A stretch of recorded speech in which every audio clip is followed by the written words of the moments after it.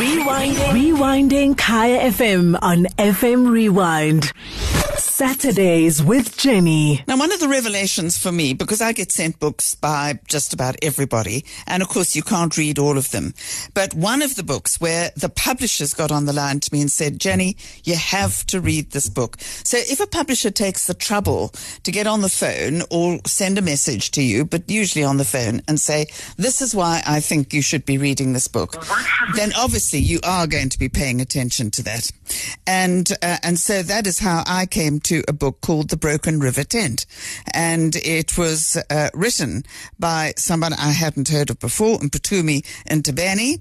And then I started seeing The Broken River Tent winning awards and all sorts of things. And we started talking. And in fact, he's up here in Joburg, although he's normally, I think, in Cape Town. But Mpush, thank you. And welcome to Kaya FM again. Hi. So now, are you comfortable? Are you ready for this? Yes, I'm good. Good. Good. So most of the time you're based not in the Eastern Cape but in the Western Cape. Is that right? Yes, I stay in Cape Town, but now I'm here in Johannesburg on the Jaya Fellowship. Okay, so I mean, I hope you're writing at the same time because that's the whole point. I'm supposed to be writing. Well, you know, I mean, it's very good to have a little break from a labor of love, and sometimes it's not even a labor of love. It's just brutal work. So I'm really delighted you're here, and I've just texted you a message and said it is high time now that you're in Joburg for however long it is, that we had a glass of wine or a cup of coffee, and that's up to you. I think we should. Well, I think we should. I do too. Mm-hmm. Most definitely. I was even talking to Alison about that because I'm publishing another book soon with Quella. So Alison is doing the copy editing of it, and then I was saying, but after she finishes with myself coffee, perhaps you should join us. Well, she's an old mate of mine. She turned down one of my books, and but I love her, and she is one of the best editors in the country. So you're in such good hands. It's a long and good relationship. And Mpumi, I'm really, really interested in, as you know, the doors and windows that open to me when I read, as it did with Broken River Tent, and the crucible that the Eastern Cape has been in terms of the fight for equality in South Africa and the end to apartheid. But going back even earlier than that, and you pick up Zakes Mda's books and whatever, and it's all the Eastern Cape. So it's new to me because it wasn't part of my school history or anything like that. So all of these names, whether these names remain or not, I know it's being challenged, and, you know, maybe you need to, you know, do a bit of work before you announce it. But they all have meaning. They all have local meanings. And I think that even people who live in the Eastern Cape don't know the history. Could we just look at Makhanda for a moment? Yeah. Okay. Yeah. Okay. No, I'm listening. Okay, so Makhanda is he's a ghost, he's a ghost basically, in the Broken River Tent, and so you get to know him and some of the incidents that happened in the Eastern Cape, in the struggle with the British, as they were moving westward, into the Eastern Cape. So he was a guerrilla fighter basically, so take us a little bit, tell us a little bit about Makhanda himself. Okay. Makhanda, popularly known as Nile, actually, because even the name Makhanda is a name that they would give to any traditional leader, traditional healer, and he was a leading one at that particular moment. The thing why Makhanda or Nile is very popular is the fact that he led one of the decisive wars against the British. And I honestly think that that war, which is called the War of Grahamstown, other people call it the War of Nile, decided the fate of Amathosa. Because basically after that, when the Amathosa lost that war, it was clear that they have basically lost the land. So this this thing of changing the name of Grahamstown to Makhanda also had a lot of noise, as we are hearing now, for the PE1 to Gqeberha. And fortunately, it was done in a way that followed all the protocols. So even all the legal processes to challenge the change of name were not successful, because there was a consultation and all. Funny enough, I like what you said, that people sometimes object to these things because they don't know their history. And from then, the person who proposed the Makhanda Makhanda to Grahamstown was Professor Julia Wells, who is used to be of history and wrote. And she said that one of the reasons. Just move around a little bit and push. We're losing your signal. Oh, sorry. Yeah, okay, that's better. That's better. Okay, let me get closer to the window. Yeah. Okay. So she says that one of the reasons why she proposed that name change is because that she saw that a lot of people don't know that history, including the people who stayed in Grahamstown. So it is important, like for instance, the Gqeberha one, which is in PE. Most people don't know, including, I'm not talking about only white people. I'm including myself. Black people don't know that history. Because myself, the first time I came across that name was from the journals of Tiosoga when he came back from Scotland. Yes. And that was the late in the 19th century. And then he says that his first time to preach in South Africa was on the banks of Gqeberha.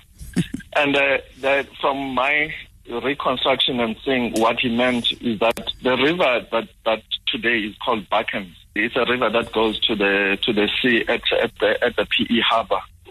And actually the whole of that, it's a green valley. They call Buckens Valley. And the Amaxhosa used to call that Gqeberha. Actually, not just Amaxhosa, because it's a Khoisan name. And it also means Igqebe is a tree. I'm not particularly sure of its English name, but in Xhosa, it's a tree that is very abundant. It can be seen there in that area. In Xhosa, we call it Intlolokosha. But apparently, I did look it up on the. Just go back to the window. Yeah. Okay. Can you hear me well now? Yep. Okay. So that's basically the first time I came across that name of Gqeberha. And then the interesting part also is that in PE, you have a place which is a suburb close to PE called Gqeberha. And most people don't know that that name is a corruption of the name Gqeberha, actually.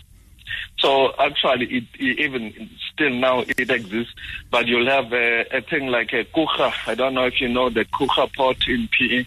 Itself is a corruption of the name Kucha. You understand? So all that history is lost in most people. They don't understand it, and I understand that.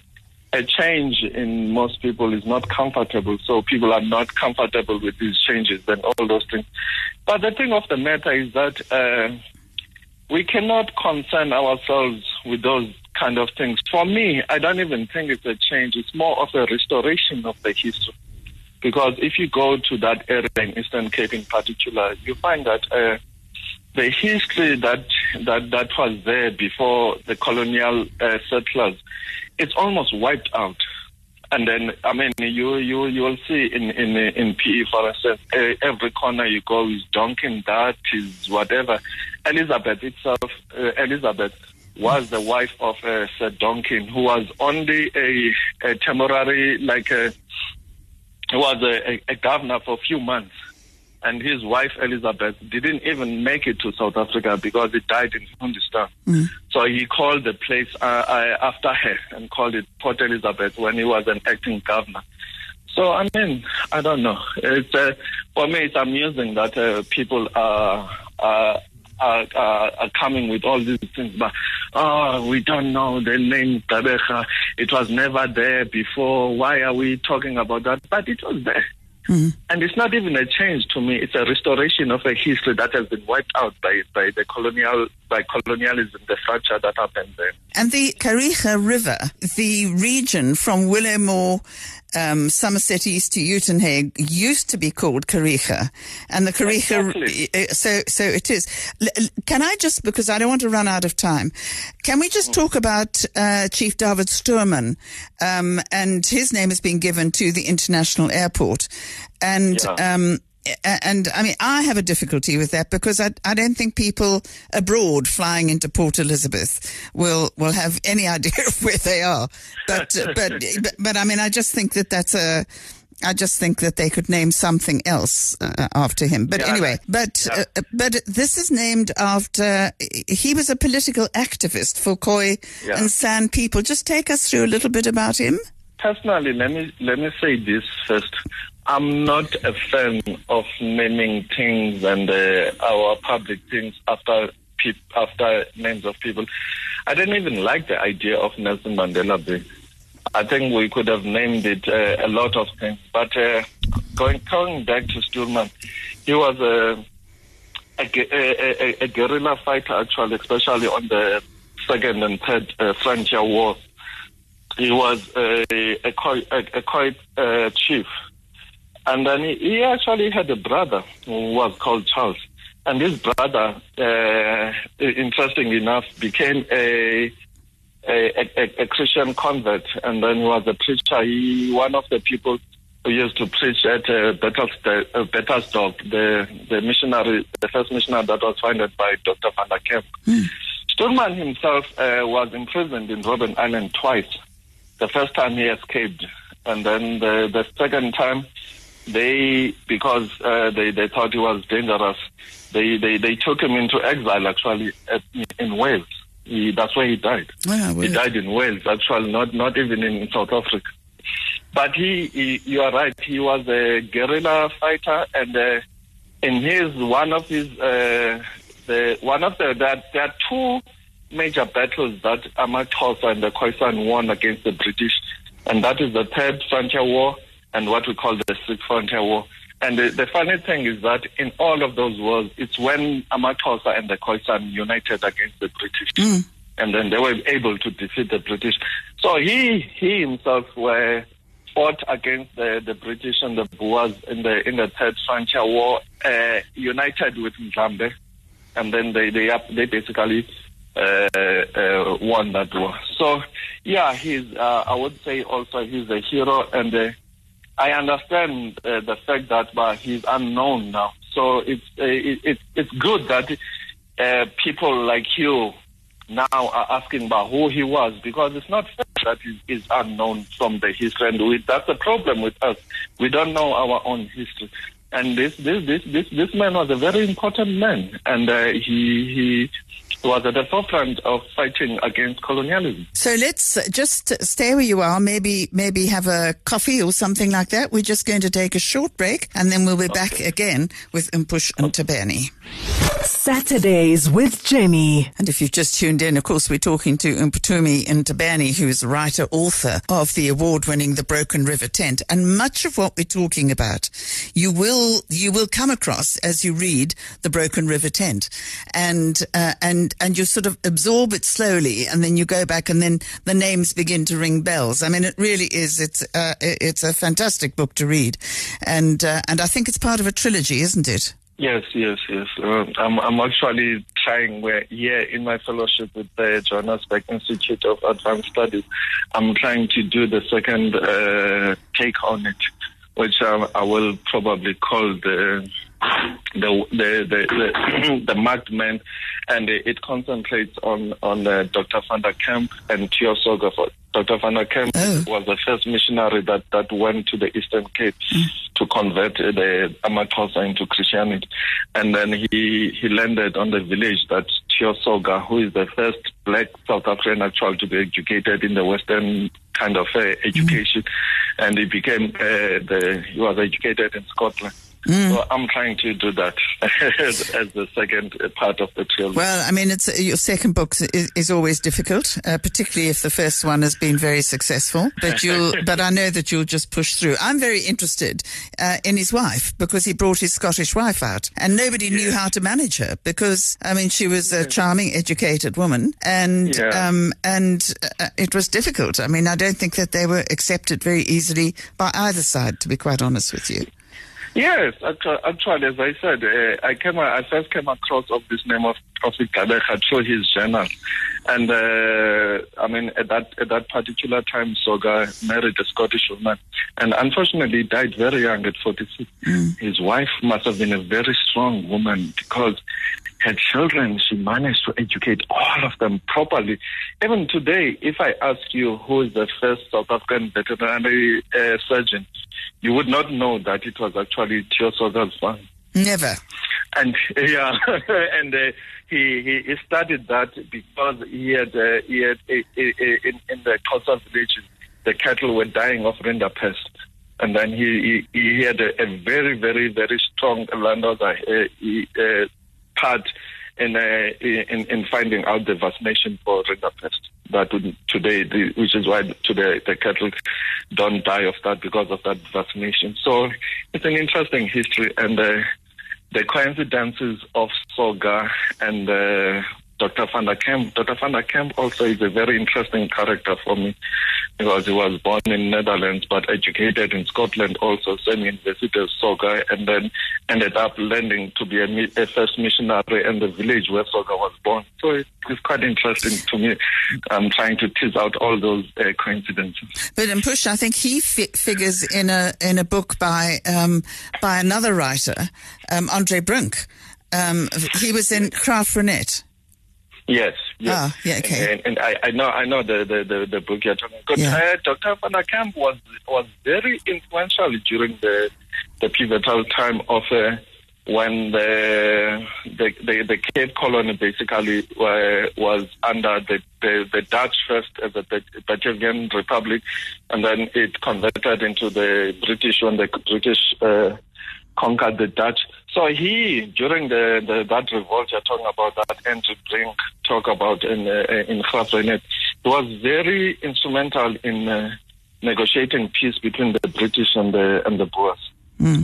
And it avoided a major war. Well, listen, all of these, they deserve their place in history, and we need to know a little bit more about them, at least I think if you're interested in history.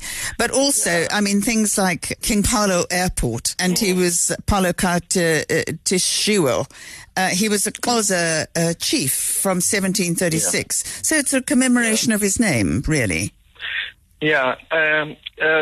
King Paulo is basically the last king, actually, of the United Amaxhosa, because Amaxhosa got divided when his sons, which is Gqaleka and Rharhabe, fought. And then it's a reason why you kind of have what now we call former Transkei and the former Ciskei, because when one of his sons, Rharhabe, was fighting with his brother, who was an heir to the king, to King Paulo, he decided that instead of fighting with his brother, he's going to cross the Khai, which is the Nciba River, and come on that side, on the west side of the Eastern Cape. And then it's the reason why AmaRharhabe were the first Amaxhosa people to encounter the white settlers, because the white settlers came on this side, which involves, like, for instance, from, let's say, I don't know, today would say Plettenberg Bay up to Mthatha, whatever. So Rharhabe crossed over with his people, in actual fact, with his elderly father, Paulo. And then they settled between the river Khai and Kiskamau, which today we call Kiskamaguq, and then we call it, Amaxhosa call it the town that Henry Smith found there. It's called King Lemstown, which is now being turned into Ekong, because that's what Amaxhosa calls it, Ekong. So King Paulo actually settled there, and he died around there. But eventually, in the late 19th century, that region was more filled by the clans which we call Amagonukwebe, which was the clans that were a mixture of Amaxhosa and the Khoisan people. We talked earlier on about Makhanda. Nxale was a Gonukwebe. So that's what Amaxhosa used to call people who were a mixture between Khoi and Xhosa. We call them Amagonukwebe, and then in English you call it Gunukwa, but it is basically Amagonukwebe. And then by the time East London was founded, that place was filled by Amagonukwebe tribe of Amaxhosa under King Phatho now, not Phalo. Phatho, because he was the king of Amagonukwebe then. You understand? But in earlier times, when Kgakgabe first settled across the Khai, he settled around that with his father, King Phalo. So for me, it makes sense that they call that the airport King Phalo Airport in East London. But as I said to you, I'm not really a fan of naming things after people, but I accept that. Well, listen, we could go on for ages and ages and ages, but we can't. So, I mean, I just want to thank you so much for this, just for a little insight into why these names are important to so many people, and it is part of our history.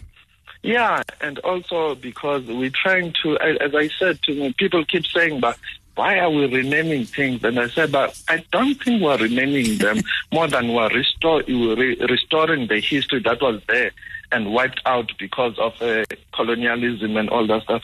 So we're trying to restore that so that our children and other people, when they ask, but who was this Phalo? And then we can explain, but who was this? What was this Gqeberha? And then we can say, but you see that tree called Inhlolokoshane, that's actually, and the Kha means a place of that tree, because that tree is prominent. It's still prominent today in Port Elizabeth.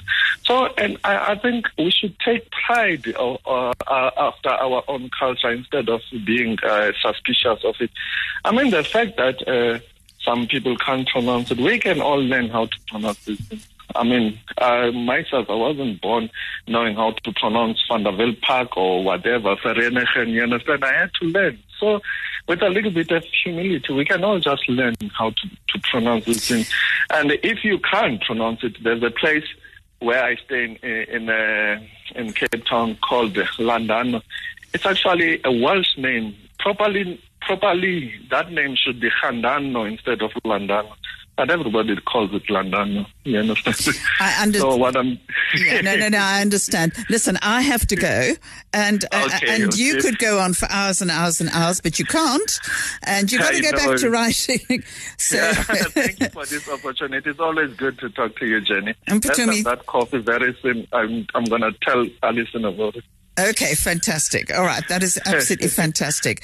And Putumi Ntabeni just taking us through some of the history of our own country, and I find it absolutely absorbing. And I want to know more about it, so the places have got resonance for me. And of course, Putumi is the author of The Broken River Tent, and it's published by Jacana. Saturdays with Jenny, every Saturday from 9 to 11 a.m. on Kaya FM 95.9. Rewinding Kaya FM on FM Rewind. Visit kayafm.co.za for more.